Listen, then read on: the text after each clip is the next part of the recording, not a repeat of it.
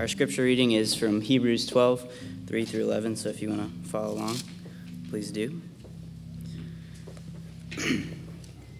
Consider him who endured from sinners such hostility against himself, so that you may not grow weary or faint-hearted.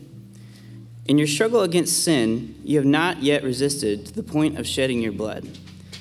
And have you forgotten the exhortation that addresses you as sons? My son, do not regard lightly the discipline of the Lord, nor be weary when reproved. For the Lord disciplines the one he loves and chastises every son whom he receives. It is for discipline that you have to endure. God is treating you as sons. For what son is there whom his father does not discipline? If you are left without discipline, in which all have participated, then you are illegitimate children and not sons. Besides this, we have had earthly fathers who disciplined us, and we respected them. Shall we not much more be subject to the Father of spirits and live? For they disciplined us for a short time, as it seemed best to them. But he disciplines us for our good, that we may share his holiness. For the moment, all discipline seems painful rather than pleasant, but later it yields the peaceful fruit of righteousness to those who have been trained by it. This is the word of the Lord. Good morning. I'm Howard Brown, the pastor here at Christ Central Church. Welcome this morning. I want to once again thank Stephen Stanton for preaching last week. Good job, young man. And we're going to continue in our sermon series through the book of Hebrews. And as we continue in our sermon series through this book, we find ourselves, if you've noticed, in a part of the book of Hebrews where the writer is encouraging believers to keep going. Discouraged believers who may be going through some hardships in their lives, who are trying to make sense of their suffering while there's apparently a God of grace and love and power that they have begun to serve through Jesus Christ. Trying to make sense of it. What category do you put this kind of suffering and disappointment and hurt sometimes and pain when you consider yourself a child of God? So the writer of Hebrews is calling them and now us to see and accept ourselves as children of God, experiencing in many of life's ups and downs God's good discipline for our good. And it reminds me of that interesting thing some of your parents may have said when you were getting disciplined, when you were told your punishment. This is going to hurt me more than it hurts you. I don't know how that statement's lasted that long because it just doesn't seem to be true. A parent, especially if you're the kid, when you're the kid and you hear something like, this is going to hurt me more than it hurts you, you think, come on, mama, come on, daddy, I'm grounded from going to the biggest event of the year. You embarrassed me in front of my friends. Think about the many things you say. You went massa on me, right? With the belt or the wooden spoon, you are ruining the life I've put together. You made me cry. You have pulled out the public display of affection at the wrong time. Have to sit through boring Bible studies in your lectures that you keep saying the same thing over and over about my life. And I am supposed to believe, mom and dad, that you are being more hurt in the moment than I am. We've all been there, right? Most of us. And Hebrews is calling us right back there to look at our lives and our sufferings and somehow believe this God disciplining us, cause unpleasant pain he's giving us, is good for us. And that we should believe it is so good that we have a heart and a mind to be thankful and appreciative and praise God for the hard times and tough times and places of affliction. How are we expected to get with that? First, Hebrews says and teaches here that we must remember who we are. And that secondly, we must respect God's discipline of us. And finally, we must receive and recognize God's blessing through discipline. First, we must remember who we are as believers. Look with me at verse 5 again. And he says, have you forgotten the exhortation that addresses you as sons? And it goes on to say, my son, do not regard lightly the discipline of the Lord, nor be wearied when reproved by him. We could have just stopped at the first half of that verse, and that can preach just by itself. Have you forgotten the exhortation that addresses you as sons? He is saying, remember and recognize who and what you are to the Lord. You are a son. You are a daughter. You are a child. You are a child in this world in God's eyes, right? This is basically saying something incredible, that you are not responsible for yourselves. You are not responsible for your own nurture and care and protection. You're not responsible to see everything and have everything under control and be all grown up. It is saying that the Lord is the only complete grown up, spiritually speaking, the world could ever know. So the discipline he is about to talk about is because, simply put, you and I are called to be children. To see ourselves as kids, as sons, as daughters in a spiritually dangerous and confusing world. The other day I was picking up the boys I take to carpool to school. And that time of morning, there's lots of kids around, walking around, waiting for the bus, and of course, playing around, playing football in the middle of the street. And I looked up and noticed a school bus was coming towards me, zooming real fast. I was thinking, that bus is really going sort of fast in my assessment. And then on the right were a group of teenage students playing around, horsing around like they were going to wave the bus down, like, slow down, wait for me. But the young man did so by stepping in the lane in front of my car. And his head was turned toward the bus, and he was walking toward my car, toward the front of my car. He didn't see me or see the danger. What's interesting is he was old enough as a teenager to know better and bring serious consequences, but just being a kid couldn't and didn't do enough to not possibly get hit if I didn't watch out for him. My dad used to say, kids, they don't see. They don't see you. You blow your heart, bump, bump. Oh, shock. They don't see anything going on. They're trying to catch the football. They're trying to get the ball that runs in the street. They're trying to show off for their friends. They don't see what's going on. They could have been dead 1,000 times over. But the 1,000 people who saw them is the reason most of us still here today. I want some of you to remember your adolescent and teenage and even college years. Even college kids live in this pseudo-middle-class world. You ain't grown up yet.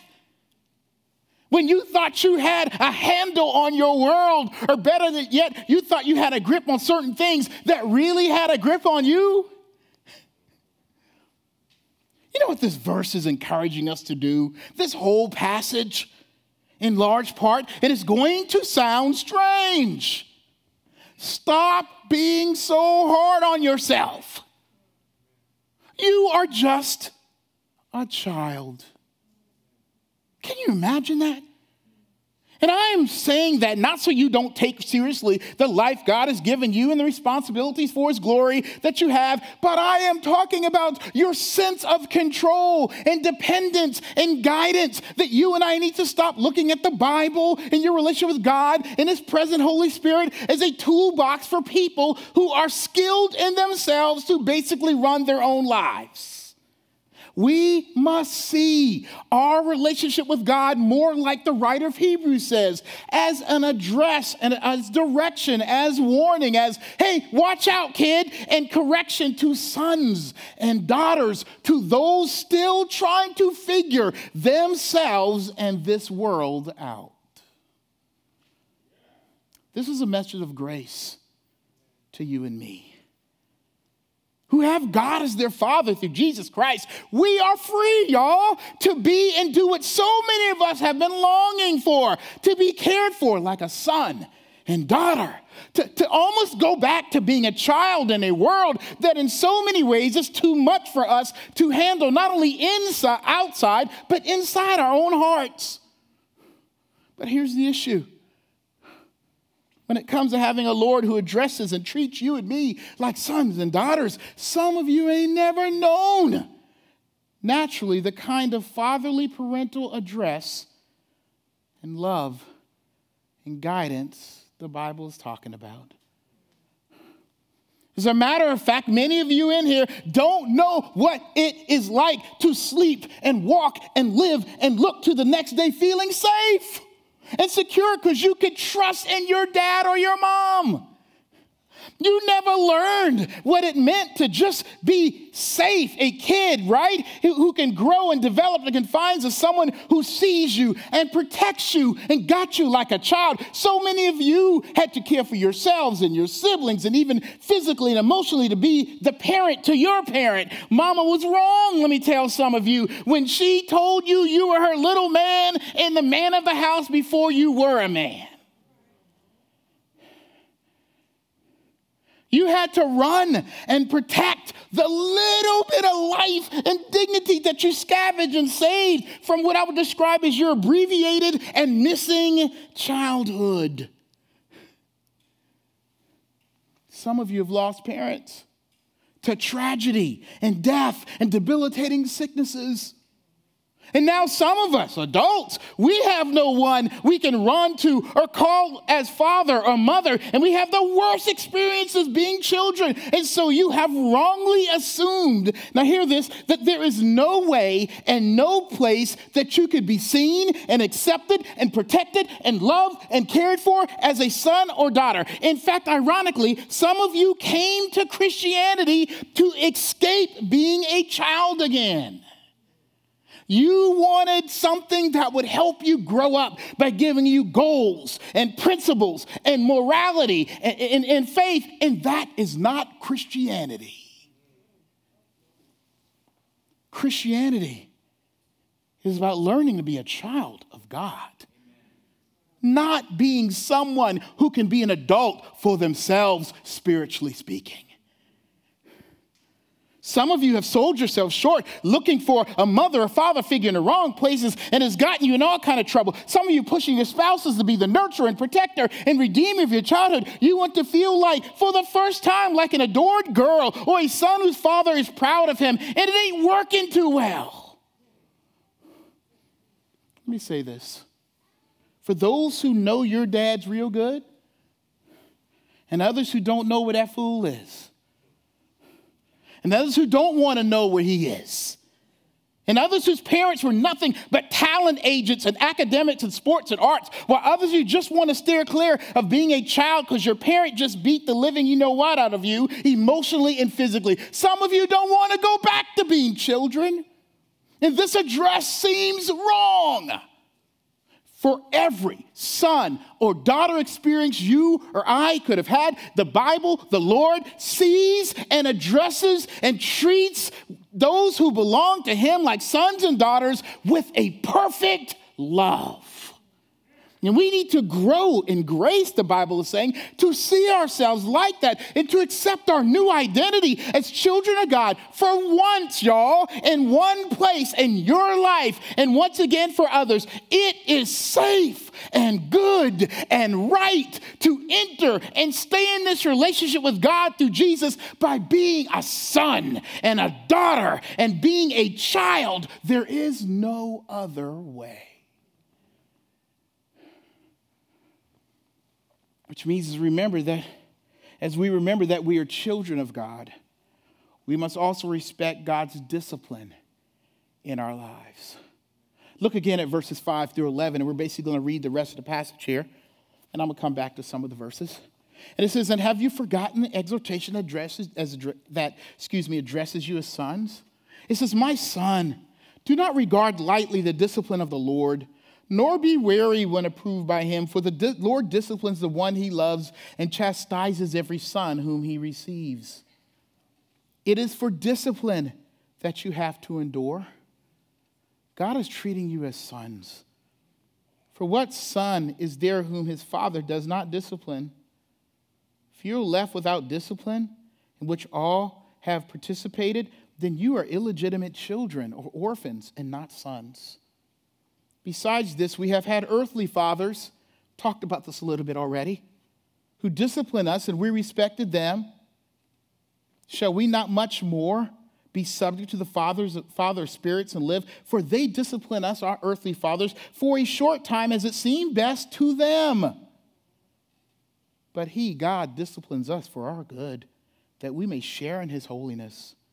For the moment, all discipline seems painful rather than pleasant, but later it yields the peaceful fruit of righteousness to those who have been trained by it." It's a lot there, and we'll go back to some. But the word for discipline means chastening, nurture, instruction. And I can imagine, I don't have to imagine, when I read this passage, it's the chastening part that I got most tripped up on, in large part because of the horror stories or fears, not even things that actually happen, but the fears you face and I face as children. And that's why I believe the writer of Hebrews says what he says in verse 10. For our earthly fathers discipline us for a short time as it seemed best to them, but God disciplines us for our good, that we may share in his holiness. Every single one of us has experienced imperfect discipline, from neglect to abuse and everything in between. And there is this compare and contrast in this passage that yes, God is your father and you as his child is supposed to do discipline like good earthly parents and not treat you like you don't exist, like you are some kind of orphan. As verse 8 says, he is promising to be in discipline like good earthly parents, but better.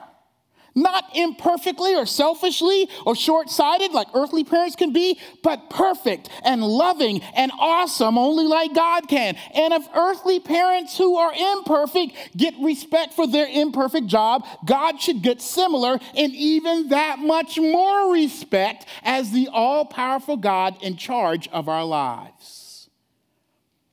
So we see that it is proper and right that he get recognition and respect to discipline us, and that we can expect to be disciplined by a God who loves us. Which means God's discipline, like earthly discipline, ranges from hugs and kisses and comfort. That's the nurture side. And to what verse 11 describes as painful and not pleasant, but still good for us. And God being good to us in discipline. The Bible is telling us without apology that God's children need God sometimes, hear this, momentary, unpleasant, painful discipline in our lives. So what are we talking about? I know y'all came to Christianity to escape pain and unpleasantness, but this is a different kind of unpleasantness and pain we're talking about. It might feel the same, right? But the goal is different. Look back at verse 5 and 6 one more time. It says, and I'm going to start back, my son, second half of verse 5, my son, do not regard lightly the discipline of the Lord, nor be weary when reproved by him, for the Lord disciplines the one he loves and chastens every son whom he receives. You see those words, reprove and chastisement?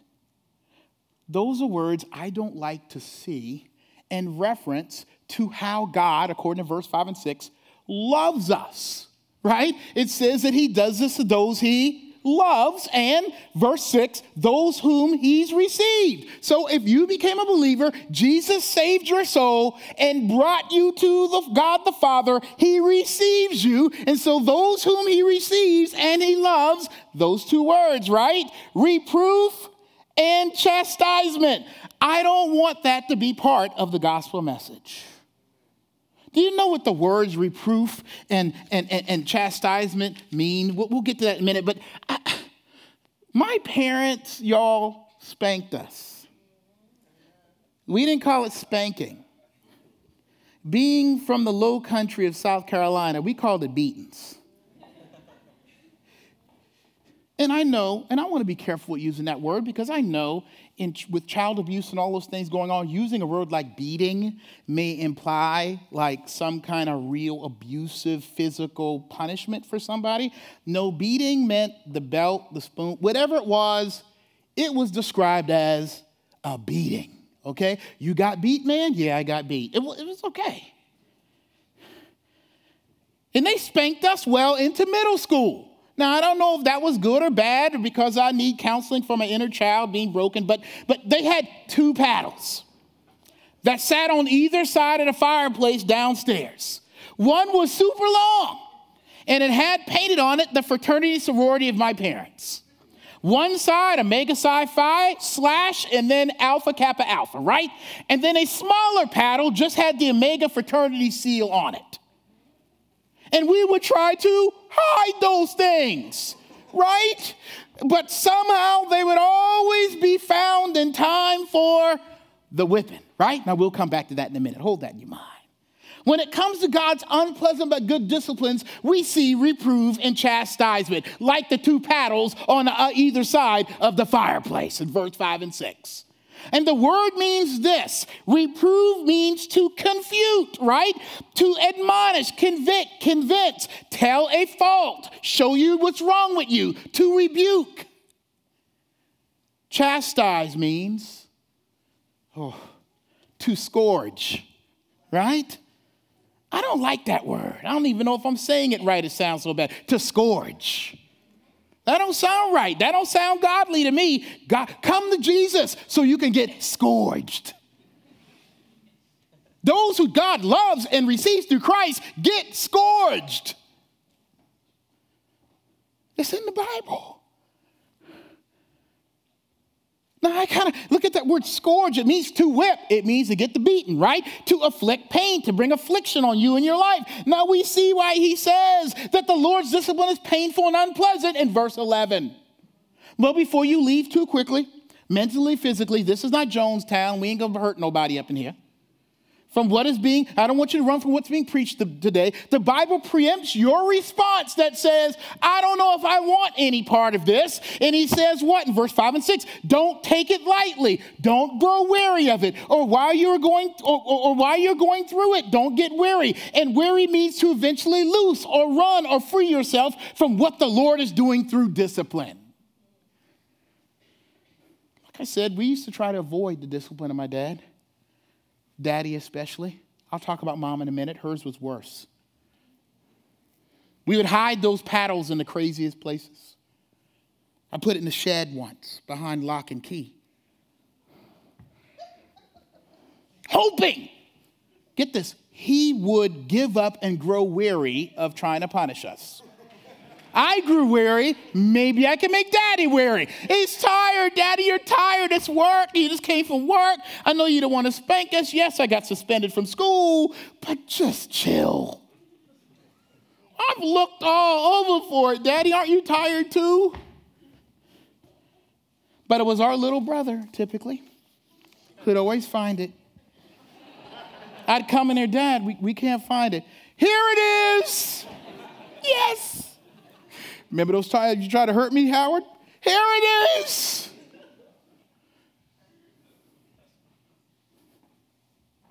So if that didn't work, we would, what the Bible says, seek it lightly, right? We would seek to get it lightly. We would despise it, right? Back in the day, we would put on jeans, 2 pairs of sweatpants, 3 pairs of underwear if we knew it was coming. Time for paddling or something like that. Or just hold on a minute. I'm in the bathroom. I'll be down. My brother at the time was too young and didn't know how to pad himself properly. He came down with 3 or 4 books in his sweatpants, and we got in trouble for leading him astray, and we all got a beating. And boy, when we got up into that room behind the tiers, maybe you weren't like me, but the words I would be saying after getting a spanking and disgust and pouting. But do you know what we do? What we did, the Bible here is calling us not to do.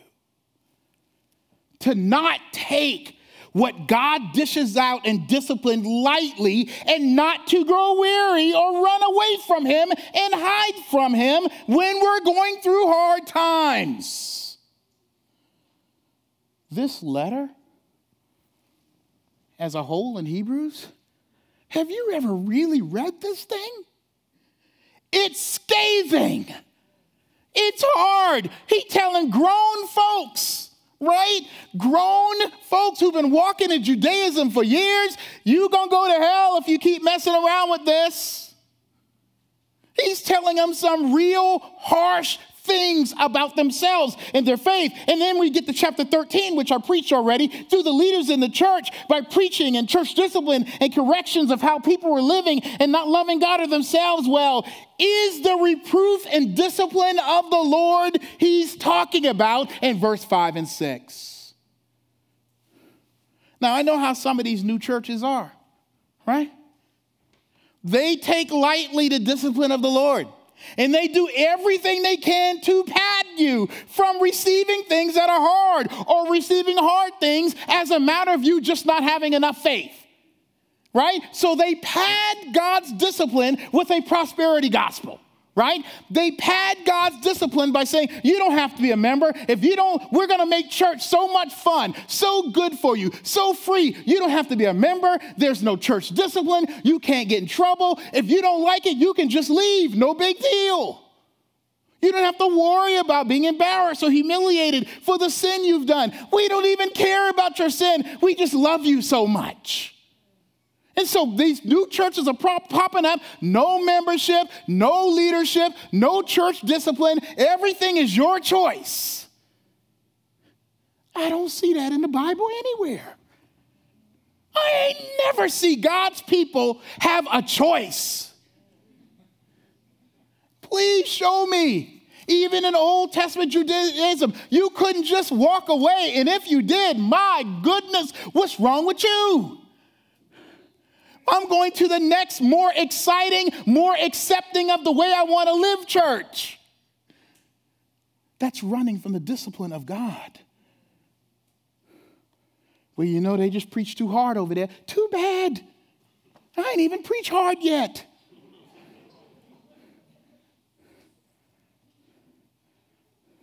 The writer of Hebrews is like my brother. He's found the paddle. And he's saying, here it is.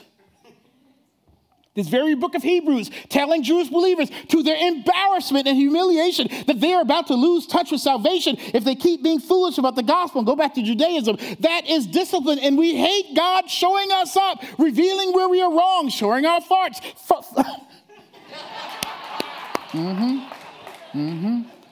We don't want him showing that either. Showing our faults. I knew it was going to happen one day. Bringing us in our misconceptions in the open like he just did me. And then to have it done in front of others, by our brothers and sisters as instruments of the Lord. Those are God's grace and discipline for us. By the church leaders. Now get this. Faulty men.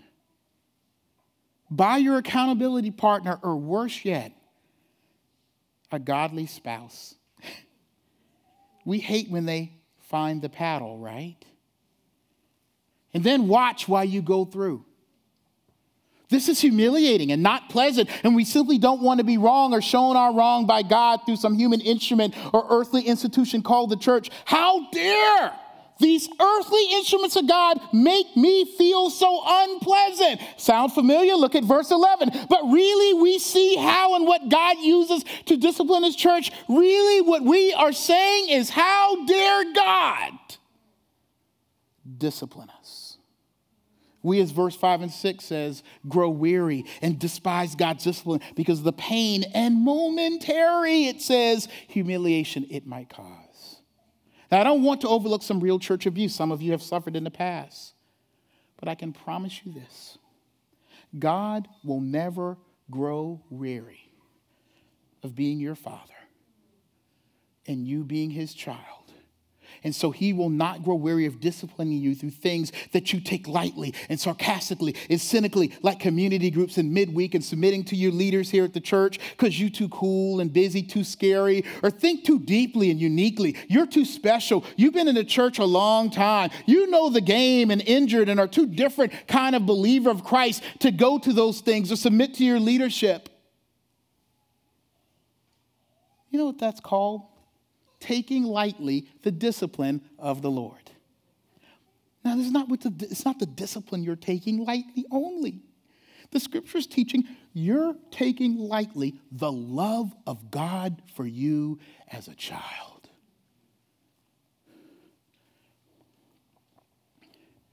Don't you know those ministry offerings at Christ Central and other churches are the hand of discipline and discipleship of the Lord? I urge you, if you feel like you've been orphaned by the church and the Lord, ask first, am I acting like an orphan? Is a house there, but I won't run into it? Is God's love and offering and spiritual food there, but I would rather run someplace else? If you feel like an orphan, are you acting like an orphan? Because I can assure you this, sure, the church can be imperfect and the discipleship that we have in the church can be imperfect, but I promise you, that God is not treating his people like orphans. But it's the chastisement part that scares me the most. The afflictions, y'all. This is stuff I get the most questions about as a pastor. Why did this happen to me, Pastor? You know what this reminds me of? Getting disciplined by my mom in the unseen and unknown providence of things. Y'all know what that means? My mom would grab anything at her disposal or arm's reach to throw at us or swing our way. I look around the house and I don't think there's much I wasn't hit with or dodged. And I say it with a joyful heart because she wasn't trying to crush me or abuse me. Anything from slippers, real quick.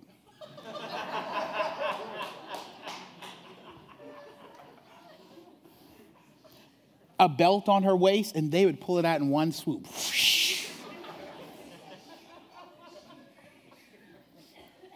A switch at the park off a tree to kitchen spoons. Even got a rice pot thrown at me. Those things pretty heavy. I have to tell you a story later. But I'm going to tell you this story. Let me tell you it's stupid to say something smart mouth in, of all places, the kitchen. But I'm stupid. Yes, I am. I was in college and I was all Calvinistic, reformed, and informed. I was smart. I was taking my humanities courses. I was getting it. And I had to teach her something about her silly little back church charismatic theology. Let me remind you, this is the same woman who led me to the Lord, and I got real philosophical and theological and real smart mouth and disrespectful too. So at 19 years old, I closed out my monologue to my mom at the kitchen table and did a mic drop move. By kind of standing up and just waving my hand and walking out. Before I could make it out the kitchen, wham! Biscuit pan to the back of the head. And she says, you might think you smart and older now, but I am still your mama, and you'll respect me, and I won't let you grow up to be a donkey. Now, as long as I am alive, she says, you know you're going to listen to me. So you know what I did? Sat back at that kitchen table and got her monologue. God has the world's biscuit pans, y'all. Slippers and belts at his disposal in circumstances, and allowing things to happen and letting things break out and break down and get exposed. He has stopped our hand-waving dismissal of him as his children without being the author of sin himself, but nevertheless by whacking us down with disaster and sometimes sickness and all sorts of things, and in ways, hear this, where it is unclear at first why he let this thing happen or not happen. Now, I know we live in a fallen world. That's a different category. I'm talking about how God uses things to discipline us. Why didn't you get into that school or not? Or why you didn't get this job or not? Or had your boyfriend break up with you right at that point and your finances crash? I don't know. You didn't see it coming, and neither did I. But the good news for us is this: that you and I can see and know that there is a Father God on both ends of affliction, and that is what makes it good discipline. It's not discipline. It's just mean and tormenting if it is not complete the way God makes it, where it's just discipline on the front end, but there's nothing on the back end. So God might have providentially been on one end of life's affliction and rebuke, but discipline is full circle, because on the other end of God's biscuit pan is God's table, is God's word of comfort, is God's care, is God's correction, is God's grace, is God's love, is God himself. And he simply wants to drive us to be needy of him and respectful of his care for us children. Again, to look up at him and say, there is a loving and caring Father, and I forgot, but he's beat it back in my head somehow. The God who brought unpleasantries to our rebellion or lack of connection with him or our need to grow closer to him in ways you can't see is also the God of good and peace and righteousness. So on the other side of momentary suffering and pain and affliction God may be driving your life toward or in is peace and righteousness and holiness.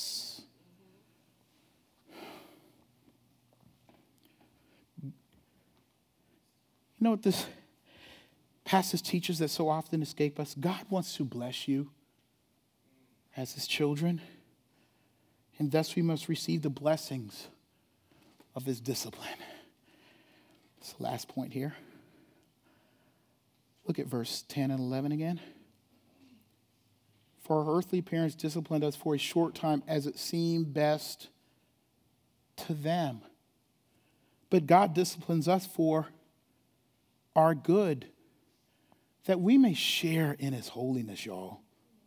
For the moment, all discipline seems painful rather than pleasant, but later it yields the peaceful fruit of righteousness to those who have been trained by it. I think about my kids, and you think about your kids, those who have kids, and you who have been kids, all of y'all. Everything they get is a blessing. You know that? They don't work. They have inconsistent job fulfillment at home and chores. They never meet their goals. Rarely. The kitchen never gets completely clean. The room never gets completely picked up, right? There's always, they should be fired. Everything they get is a blessing because they haven't earned it. And there's something good about that, right? God's blessing to us is beyond stuff and worldly success. God's discipline is keeping us in a position, y'all, on earth in the right place in heart to receive his holiness and the peace of his righteousness and fruitfulness and change in our lives. And I know when I say that, for some of you who come from more of a prosperity gospel, it is like opening door 2 on The Price of Right and not getting a new car. But here we go. I am going to take some liberties with the word holiness to make a point. Holiness can not only be taken as holiness with an H, but wholeness that starts with the W, right? As incomplete, as in reaching, right? The place where you completely and perfectly belong and fit. I'm talking about true and real nirvana, right? Holiness is in large part is seeing and accepting and living with yourself and God in proper place and perspective. And the result of that is as verse 11 describes, is peaceful righteousness. This whole thing on discipline is less about getting a beating from God and more about not growing weary in things that make your life whole or holy and thus peaceful. And that is only achieved if you are a son and daughter of God and God is your daddy through a relationship through Jesus Christ. The peaceful righteousness is falling into, hear this now, after being chastised and corrected even, but falling into and feeling and knowing the arms and fatherhood of God, who you have given up fighting, in a world that you have given up running scared and being rebellious in, and finally resting, finally falling, finally trusting and seeking the wonderful arms of God's grace in his fatherhood. Some of you have never felt that feeling. I'm a grown man. Boy, when my daddy hugs me still a day. Smell his cologne, that big wheel from Avon. He ain't changed that. Aftershave smell, you know. And then a little stubble on his beard, and he hugs you. Some of y'all need to know that from God. And sometimes he has to have the afflictions in your life and drive so you can finally rest, y'all. I've heard stories of kids who can't sleep at night. Now I know story as an adult who can't sleep at night sometimes. You need to know your father is there. You need to know that he cares. And sometimes it comes through discipline, y'all. That you can have peaceful righteousness and finally live comforted in Christ. I said this at the beginning. Stop trying to be grown up, spiritually speaking, in your own life.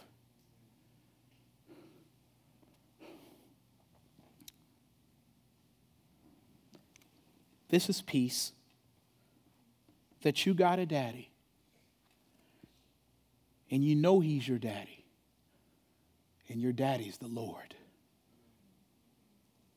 I was teased as a kid one time because my father passed by the bus stop and I waved him down because I wanted some money for something. And I remember saying in this real kid voice in front of my middle school buddies, "Please, Daddy," and "Thank you, Daddy." And they teased me all the way to the school bus. "Daddy, Daddy, Daddy, little boy."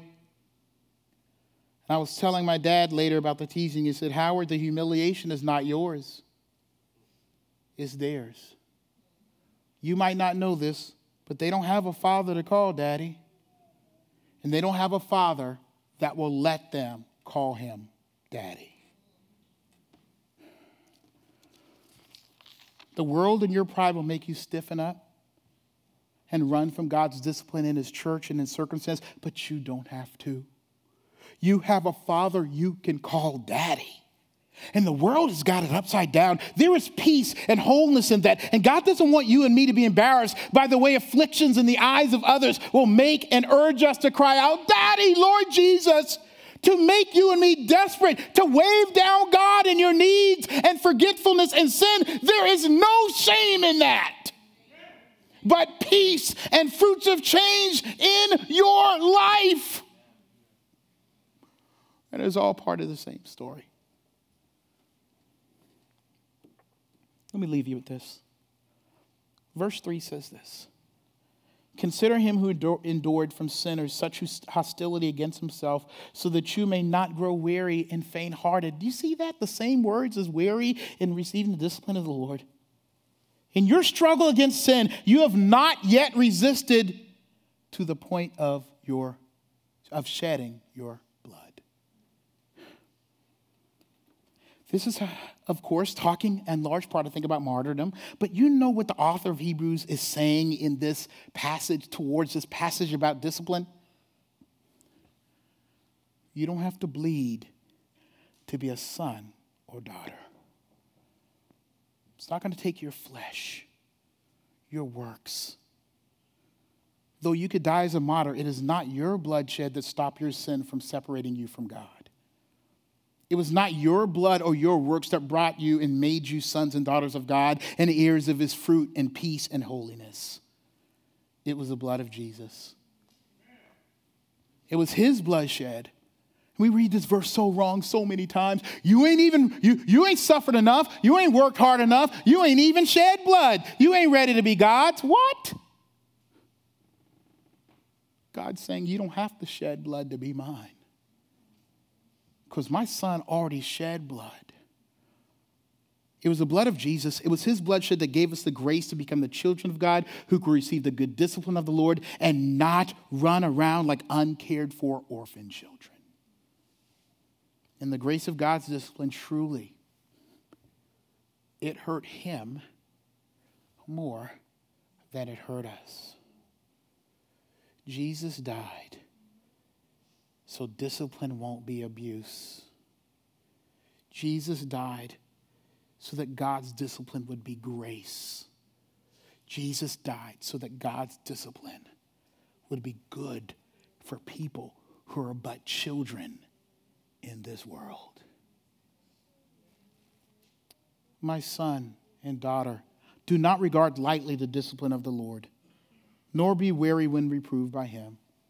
For the Lord disciplines the one he loves and chastises every son and daughter whom he receives. Let's pray. Heavenly Father, thank you.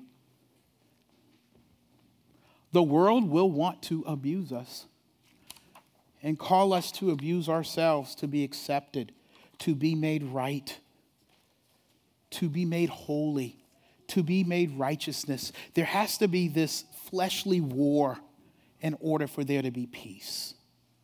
But Lord, we look to you for grace. So help us, Lord, to accept that address and treatment as sons and daughters. Help your people today to look toward the shed blood of Jesus.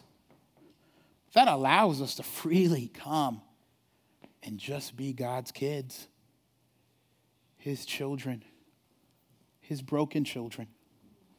Lord, as I prayed, as I spoke and used examples of childhood trauma and relationship with parents and discipline and abuse, Lord, I do pray for those who suffered those things and who now have a hard time accepting relationship with you and relationship to each other and love and believing there can be peace and love for them. Help them, Lord, to see beyond earthly fathers and see you who's perfect and loving. Lord, help those of us whose parents have spoiled us in thinking that life is not good when things, only not good when things are going wrong. Please help us to see that in those broken things, because of what Christ has done in overcoming the world, the sin, the devil, the flesh, that those things that truly happen are for our good. Help those of us who've been hurt and abused in churches and who run from anything that looks like membership or discipline or accountability. Help us, Lord, to see your hand of grace in this place or any church they would choose to go to. Help them see it and draw them to you.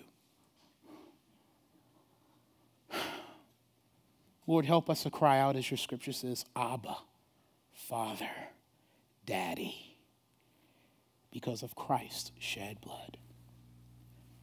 This we ask and pray. In Jesus' name, amen.